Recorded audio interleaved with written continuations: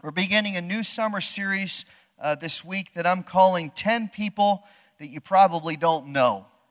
10 people that you probably don't know. These are people that are in the Bible who have a life and a ministry that's maybe not as well known as some of the others that we usually study, but they really should get a little bit more attention because of their character and because of the things that they did in ministry and their faithfulness to the Lord. I've really always been kind of fascinated by people on the fringe and by the Bible accounts that aren't as familiar, because there are a lot of great spiritual truths in there. And we need to mine that truth out. You know, if you've taken the Bible study methods class that I always say you got to dig deeper. We got to find the accounts and find the truths that are in Scripture that we don't normally look at. And we have our go-to passages, right? We have the passages that we run to when we're discouraged or when we need help or when we just want to praise the Lord. I know the 5 or 10 passages that I tend to gravitate to, but there are a lot of other great accounts in the Bible that we don't know about, or maybe we haven't studied enough. So we're going to start this morning with the one person of the 10 who will be most familiar to us. You probably have already turned there. It's in Joshua chapter 2. Joshua chapter 2. Now, in the Bible, there are two significant women who kind of have past experiences that were sordid and were embarrassing and kind of makes us cringe a little bit, like maybe we shouldn't talk about them while the kids are in the room. But they were significant women, and they really had an incredible impact on the work of God, despite having kind of a socially questionable character. The one is Mary Magdalene, who we see in Scripture was filled with demons. Christ delivered her from those, became very close to Jesus, probably the woman who was second closest to Jesus other than his mother. There are a lot of people that speculate that maybe Mary Magdalene was a prostitute. We don't have historical proof on that, but whatever the case was, Mary Magdalene's past was not something that you'd want to put on a resume. The other woman that kind of had a sordid character was the one that we're going to study this morning, a harlot named Rahab. Now, the setting for this passage is kind of a key transitional time for Israel. They are standing on the brink of the promised land. They finally finished this 4-decade stint through the wilderness, and now they're on the eastern bank of the Jordan River, which is not a wide river. In some places it's as wide as this room. Other places it's maybe double this, but it's not the Mississippi. It's just a little river running through the desert. And on the other side of the river, on the western edge of the Jordan, is the town of Jericho. So Israel is camped on the eastern side. Across the river is the town of Jericho. And they are looking at this land that God promised to Abraham. They've had a leadership transition. Moses is dead. He went up into the wilderness and God met with him and he died. And now Joshua is the new leader. And the people are really probably a mix at this point of anxiety and antsiness and anticipation. As they kind of don't really know what's going to come next. They know they're supposed to go into the land, but they don't really know what's going to happen. And there have been many mistakes along the way. Their whole generation of fathers and mothers and grandfathers and grandmothers has died in the wilderness. So everybody at this point is under 40 except for Joshua and Caleb. So this is a new group. It's a group that hasn't had a long time to serve the Lord, that has heard about the past but hasn't lived through it, and now stands in anticipation of what's going to happen next. So everything about this is a little bit unknown. They know the promise of God. They know they're supposed to be in there, but they don't know how, when, why, or what it's going to look like. And when we face unknowns like that, sometimes it brings out the test of our character. Are we going to panic? Are we going to worry? Or are we going to trust the Lord? And Joshua now, as their leader, has to take this group of people into the promised land and conquer as God had said they will. Now, Joshua's got faith, but he's not sure about the people. So he sends in 2 spies into the land, and they're going to go in and scout it out and gauge how difficult it will be to occupy the land from a human standpoint. So let's pick it up in verse 1. We're just going to read this verse and then draw some conclusions and then keep going. Joshua the son of Nun sent 2 men as spies secretly from Shittim, saying, "Go, view the land, especially Jericho." So they went and came into the house of a harlot whose name was Rahab, and lodged there. Now, stop there for a moment because there are a couple details we've got to grab, and there's an important question that we need to ask. One detail is that Jericho is not the only place that they go to.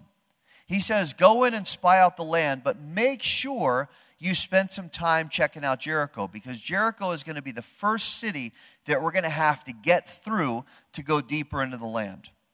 So make sure you spend time finding out what's going on there. And that not only was a huge test of their faith, but it was also a test of their perspective. Because they knew God had a plan, and yet as they looked at it from a human standpoint, there was a great military challenge because Jericho was well fortified. Jericho is considered the oldest city on the face of the earth. It's also the one that's at the lowest elevation. It's down kind of near the Dead Sea as the Jordan comes down into the Dead Sea. If you go north about 5 or 10 miles, Jericho sits there. So it's at a very low elevation, and it's very hot and it's very humid because it's right near the water.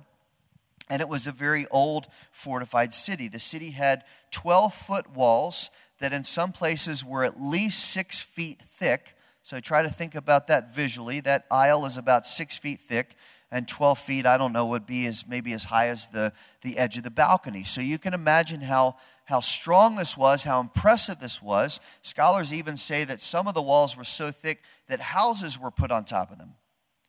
So this is a significant battleground. This is not something where they're just going to waltz right in and say, you know, we'd like to take your city, so please drop the moat and we're going to come in. This is a major fortress that they're going to have to get through. And they're just a ragtag group of people. They're young. They don't have any weapons to speak of. They don't have any fighting experience. All these people have been born and walk in the desert. That's their whole life. They have no discernible skills. They've never held a job. They've never been in a war. They've never really seen conflict, so to speak, other than the internal one of having to wander in the desert. So there's no experience that you can rely on at this point and say, well, good, at least we've got that 100,000 people that are skilled in war and they have armor and shields and swords and they're ready to go. It's just a group of young people. So now they face this battle. And yet, even though they have no skill, no weapons, no experience, they have the Lord. And that is enough in this situation, and it's enough in every situation. The Lord had promised victory, and He had promised occupation, and they were going to be unlike the previous generation because they were going to trust His plan and provision. And yet the way the Lord is going to carry this out is a little bit unorthodox, because the person that they're going to connect with and the person that's going to help them conquer Jericho is this woman, Rahab, the prostitute. Now, we want to ask questions of the text, right? Everybody say yes, so I know you're awake. We want to ask questions of the text, right? Yes. Why do they go to a harlot's house? You ever thought about that? Why is this the method by which God is going to execute His plan? Why would they seek refuge in a place where a prostitute was? Why would she be the one to give them insight into Jericho? Why not just try to hide and overhear a conversation between two people to find out what was going on? Or why not try to find some city official who's disillusioned with what's going on and maybe get together with him and say, look, what's the weakness of the city? How do we get in here and attack? Or why not go to their enemies and say, what do you think is the strength and weakness of Jericho? How are we going to get in there? Why Rahab? Now, one explanation would be that by going to her house, they wouldn't draw any attention because people were used to seeing strangers at her house. So it wouldn't be any different to see these men come to her door. But I believe the key, and this is what I believe the Lord gave us this week, in answering that question is to not look at it from the angle of the men, but to look at it from the angle of Rahab and her situation. Look back at the text for a second. We'll read this in a minute. But the Spirit describes her in verse 2 as a harlot. The original meaning of the word is adulteress. Now, the text is unclear whether she was still practicing this or whether this was a past stigma, but I think we can answer the question. It may have been that in a former life that she was indecent, that she was prurient morally, that she had been loose, so to speak, or maybe she had been married before and she had been unfaithful to her husband, but that's probably not the explanation because of the strict laws on adultery and marriage. You could be stoned for that. So we have to conclude, because we're going to look at more in a second, that this was a past situation, that she had been a harlot in her past, but now she was changed. Whatever the case is, Rahab is stigmatized and defined by this title, Rahab the harlot. Now what's important about that, and this is where it starts to draw into application for us, is that she didn't let it defeat her. Why? Because she was strong, or because she didn't care what people thought, or because morally she just was indifferent? No. The reason she didn't let it defeat her was because her heart had been changed spiritually, and now she was sensitive to the Lord. You remember a couple weeks ago when we studied Cyrus, we said that God can even use people who are away from Him, who reject Him. He can use them in a way to speak to them and use them. But Rahab does believe in the Lord. We'll see it in just a minute in verse 11, that she trusted the Lord. So we have to conclude that the moral infidelities in her past, that she's no longer who she's defined by, and her heart is forgiven and purified. But here's the problem. She's still called Rahab the harlot. Can you imagine if God still called us by the names of all her sins?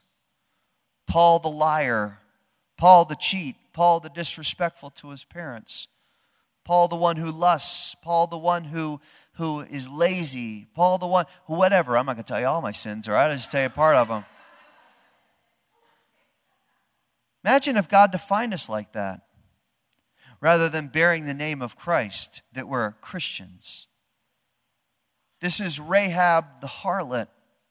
And yet Rahab the harlot is affirmed for her faith in the great chapter on faith in Hebrews 11 and in James 2, where the Spirit says she was justified by her faith. She was not defined by being a harlot in her past. She was defined by trusting in the Lord now. And that's a great spiritual principle for us this morning. Write some things down today. Let's interact again with the text, because we just saw this at the communion table and we sang it in that last song, Pardon for Sin and a Peace that Endureth.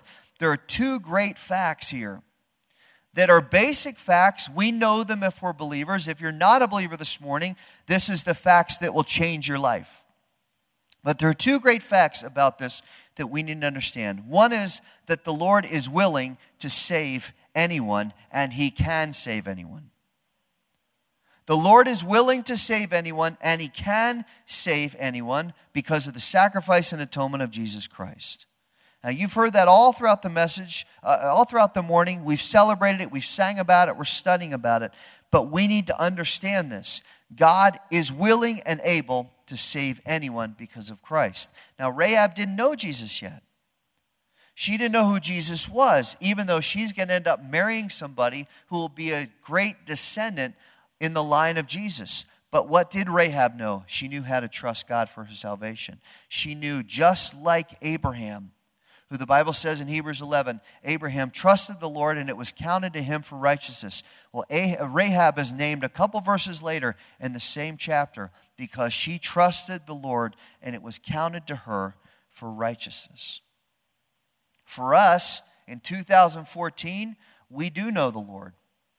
We do know Christ. We just celebrated it. We know that He did pay the price for our sin. We know that He offered Himself as a sacrifice. We know that He made atonement. So when we confess our sin and we turn from our sin and we trust Him to save us, we will be saved. And listen, nobody's exempt from that offer. Doesn't matter what your past is. Some of you have a past. Some of you, if you got up and started talking, we would go, "You're kidding me. I didn't know that about you. You did what? Wait a second. That's who you were before?" And you know what? The past doesn't matter because the past has been erased. The past has been exonerated. And God's love and mercy are so wide that even when we've been disgraced by our sin, even when we still hold that stigma, that God can forgive us and will forgive us. And that leads to the other great fact, is that the Lord can use anybody who has a past. He can eliminate any personal and social stigma that is on your life, anything that you're embarrassed by, anything that's painful to you, anything that you cringe at when somebody brings it up. God can use you, but we've got to fully surrender our hearts like Rahab did, and we've got to let him cleanse our heart and mind, and then we've got to turn from that sin. We can't say, "Well, I'm stigmatized by it, but I'm still doing it." No, if God forgives us, then we need to turn from it. And as we turn from it, then we start to obey and we start to listen to him. And that's what Rahab does here. Look at what she does here, because her role in this is so beautiful and it's so key to what happens. Look at verse 2.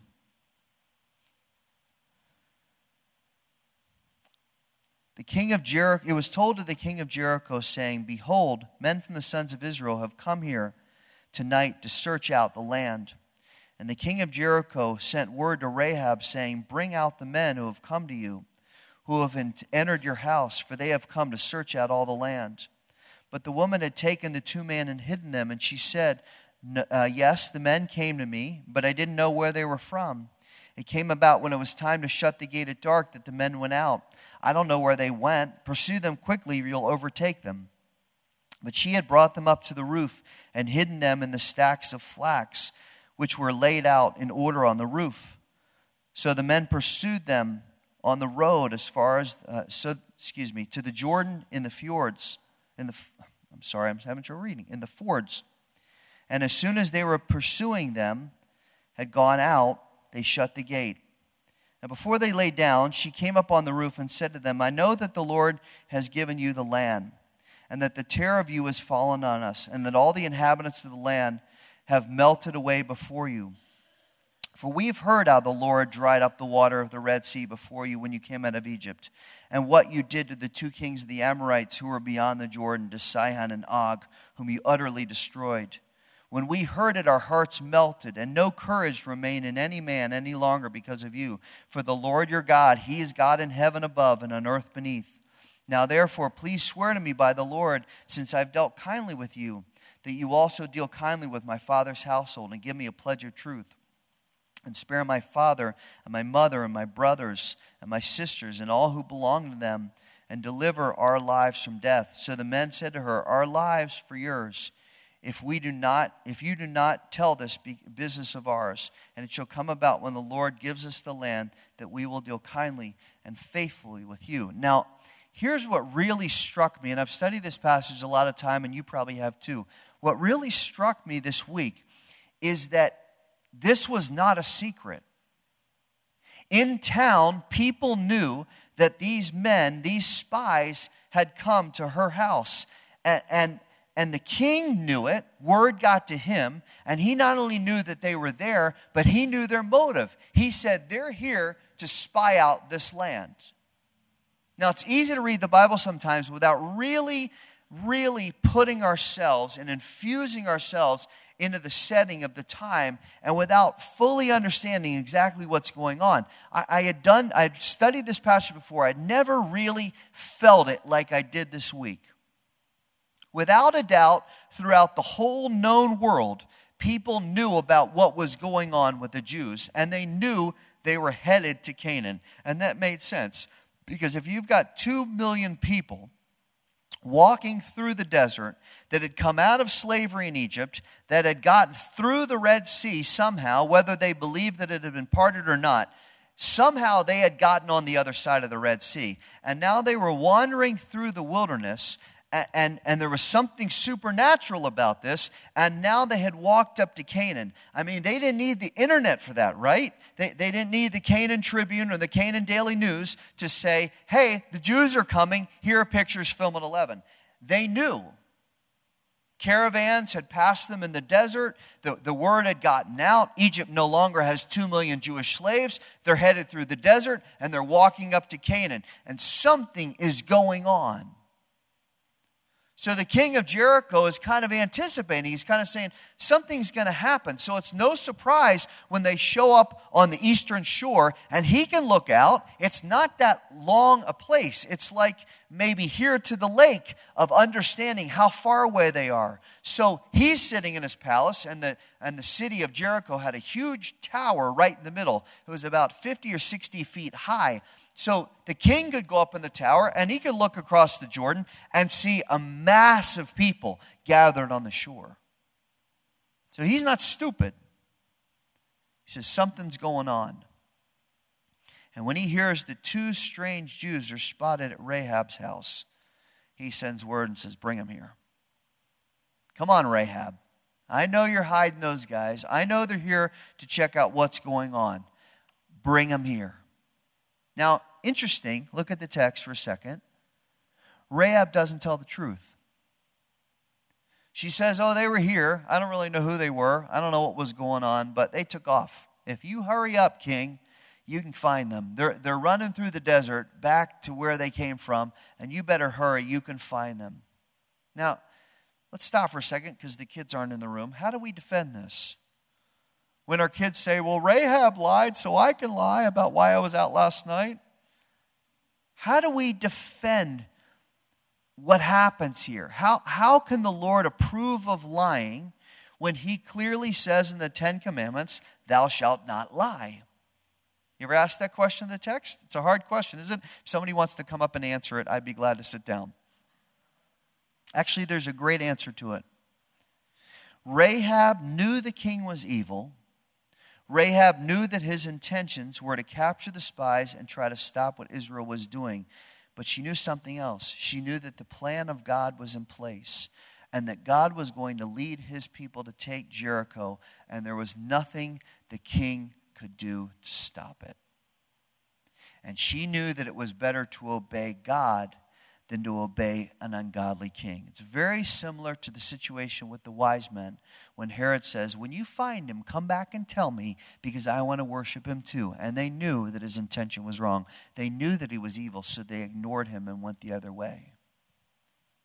Rahab here does what she does because she's working within the plan of God to bring his people into the land. And she explains her rationale. If you look back at verse 9, she explains her rationale there. And what's interesting about these verses is that she gives 4 distinct facts that only she could have known by the leading of the Lord. There's no way Rahab could have known these things without God giving her some insight. First of all, in verse 9, she knows the Lord's already given the Jews the land. She has unique spiritual insight to know that there's no question, there's no sense debating it, there's no sense of hope for the people of Jericho.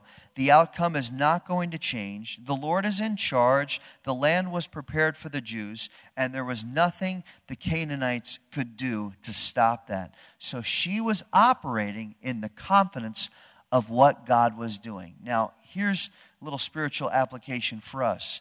You and I need to live and pray with that kind of confidence in the provision and sufficiency of the Lord. You and I need to move forward with confidence that what God says he will do, that his promises are sure, that he will provide for us, and that he will be worshiped someday by every knee and every tongue. I've started to see in a lot of social media and in conversations with people that a lot of Christians are kind of back on their heels with their faith. They're kind of worried and getting stirred up about the world, but they're not doing anything more than posting how frustrated they are. And what we need to do, and I'm not being critical here, please understand my heart. What we need to do instead of just getting worked up on Twitter is we need to call on the Lord and ask him to act.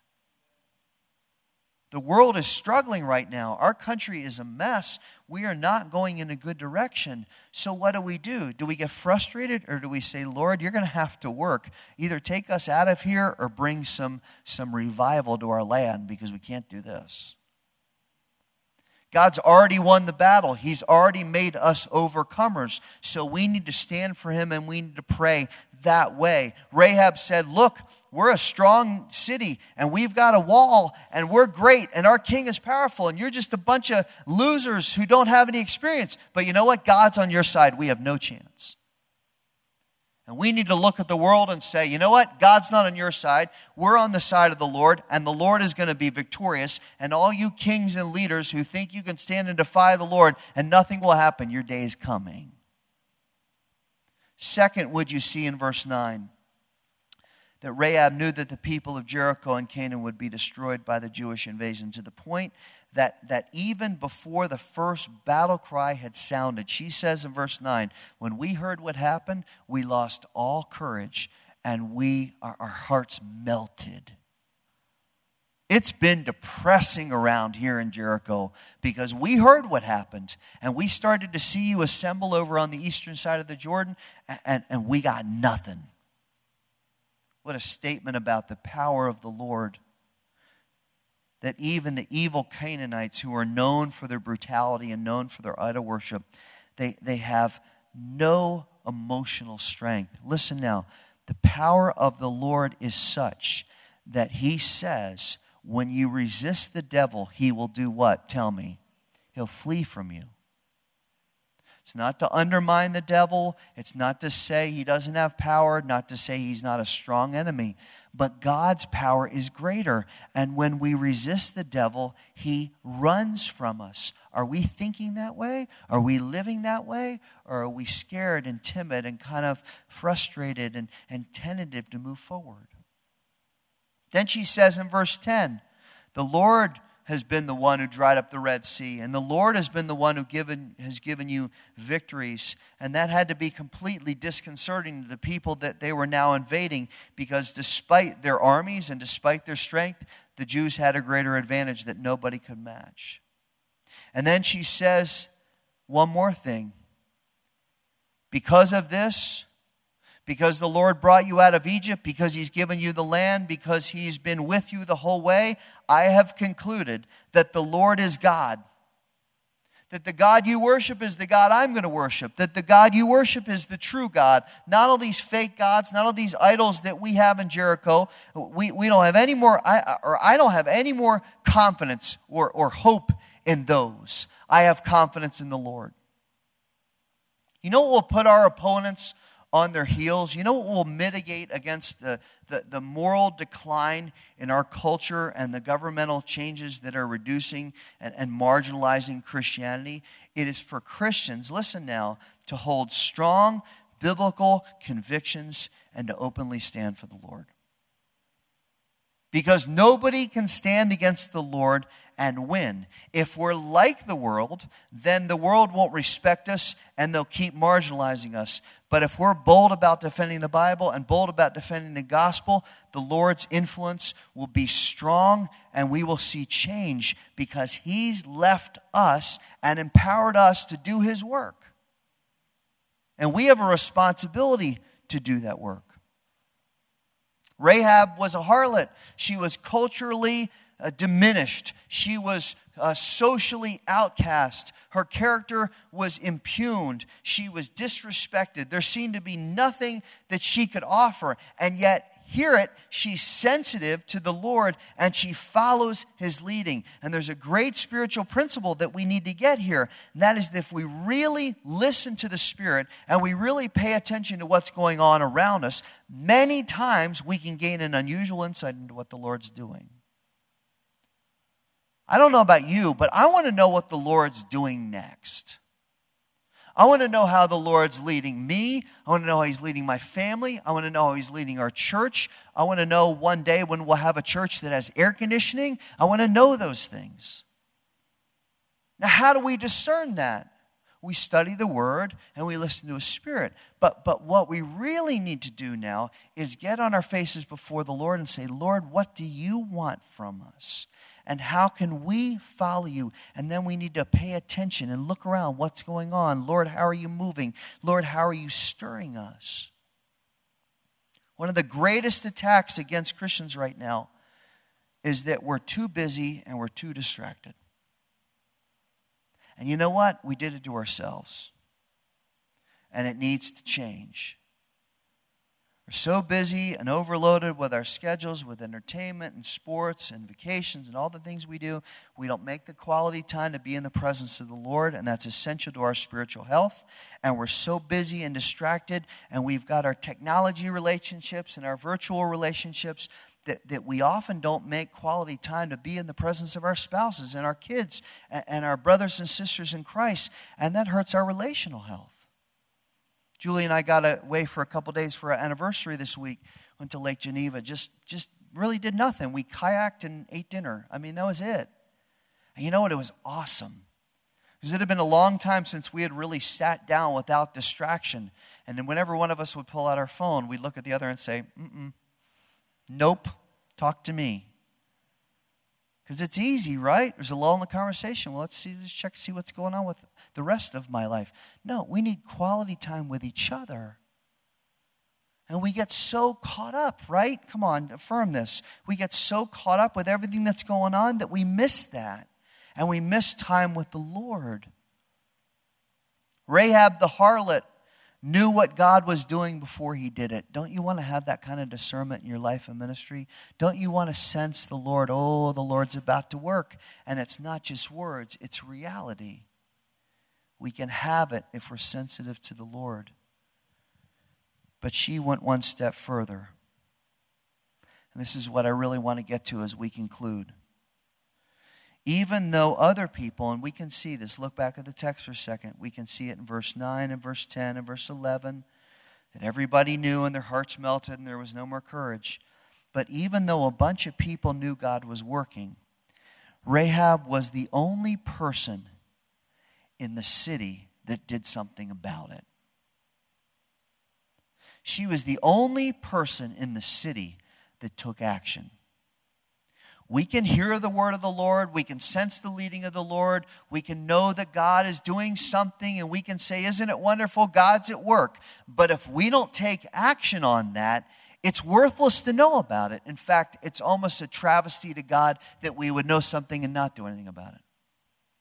Oh, we heard about you. You're coming. Yeah, oh boy, oh boy.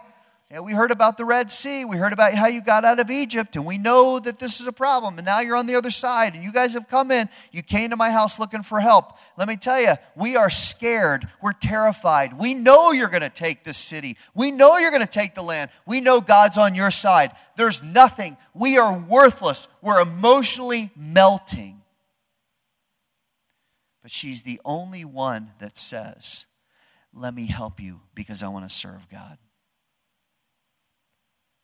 Don't sit, and I'm saying this to myself, okay? I'm not preaching at you, I'm preaching with you. Don't sit and say, God's at work, and then do nothing about it. Seek the Lord while he may be found, and when God stirs you and shows you, this is what I want to do, then get busy doing it. She says, here's what's going to happen. I know you guys are coming, and when the attack happens, make a pledge to me. I've helped you. I've been nice to you. Now you be nice to me. You protect my family. I'm going to put a scarlet thread. I'm going to put a cord out the window. I'm going to toss it out. When your people come in and they look up and they see my window, you need to tell them, don't attack that room. Don't go to that house. You spare that family. And this is exactly what happens in chapter 6 when they come in and when Israel attacks. Joshua says, go up to Rahab's house and protect her and pull them out. And they drag them out. They pull them out of the city and they put them in the Israelite camp. And as the city falls, Rahab and her family are protected. Because she trusted. Now let's draw a couple applications. Give me 3 more minutes and let's finish. Let's draw some applications because this is not just a nice story. How it applies to us is important. So let me give you 3 truths, okay? Let's share 3 truths together that we need to live by this week. The first truth that we need to kind of correlate to our lives is that our past reputation and our experiences don't have to hinder us. Our past reputation and our experiences don't have to hinder us because we know the power and the grace of God. Whatever it is in your life that's your stigma, whatever it is that's your story, whatever it is that's your cringe moment, that if people knew, or maybe they do know and they look at you differently, whatever it is, that doesn't have to hinder you because you know the power and grace of God. Rahab knew, listen now, she knew about the Red Sea, she knew about Israel's victories. But she also knew that what should have taken them 2 or 3 weeks to get from Cairo to Jericho had taken them 40 years. And there had to be a reason. I don't know if she asked the spies. I don't know if the Lord gave her extra discernment. But at some point, Rahab said to herself, something going on here. Why did it take you guys 4 decades, 4 decades, to do what you could have done in 3 weeks? What's the story there? What's going on? Why did that happen? And maybe she had that conversation with them, and they said to her, well, let's tell you about it. We weren't there when it first happened, but we're here now. She had to understand that the same mercy and the same deliverance and the same grace that God had shown to the Jews when they defied him and built a golden calf and danced around it naked and said, this is our God which brought us out of Egypt, that the same mercy that God had shown to them, he would show to her, even with her past. Rahab the harlot, she would be defined by it forever. But she was sensitive to the truth, and she understood that God's grace is for everybody, no matter what your reputation, no matter what your past, no matter what your experience is. Second, we need to be willing to take a stand for what's right, even if it's unpopular or makes us an outcast. We need to take a stand for what's right, even if it's unpopular and makes us an outcast. And I promise you, if we stand for the Word of God and stand for Jesus Christ and stand for the gospel, we're already an outcast. Let's not believe this lie that we're a Christian nation evermore. We're not.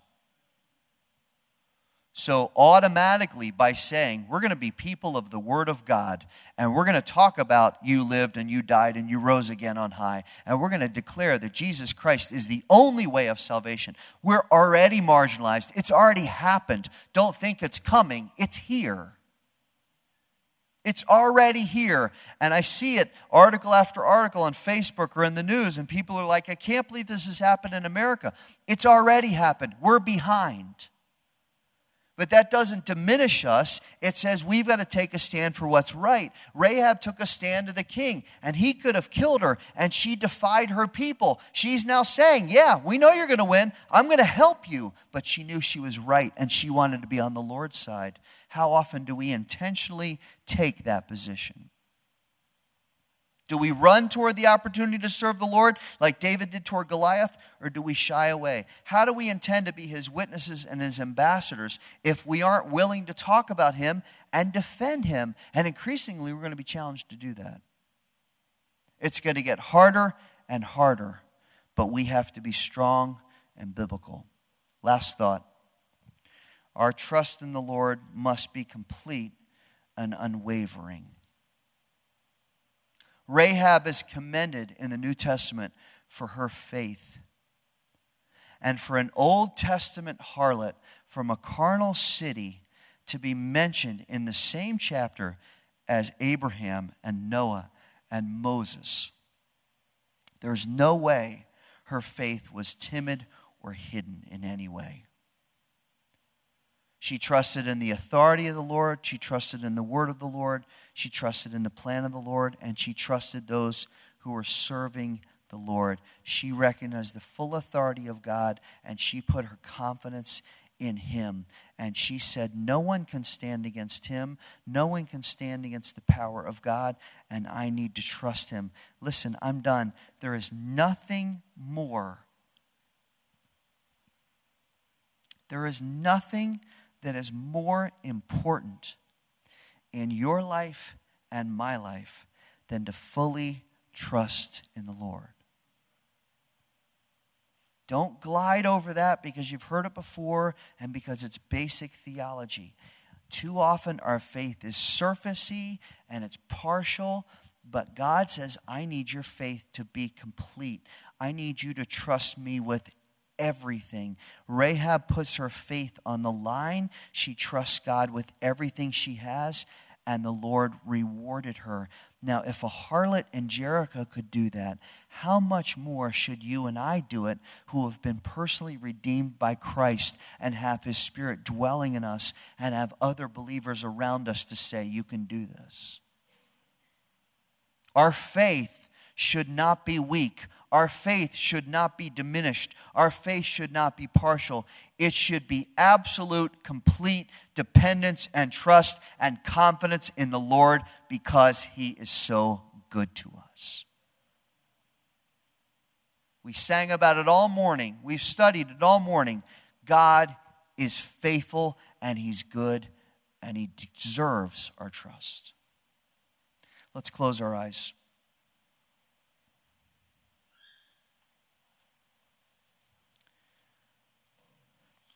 I don't know what you felt coming in this morning. I don't know what your attitude has been. I don't know what your experiences are. I don't know what you're struggling with. But I've sensed in my spirit that some of us are struggling this morning. Some of us are hurting.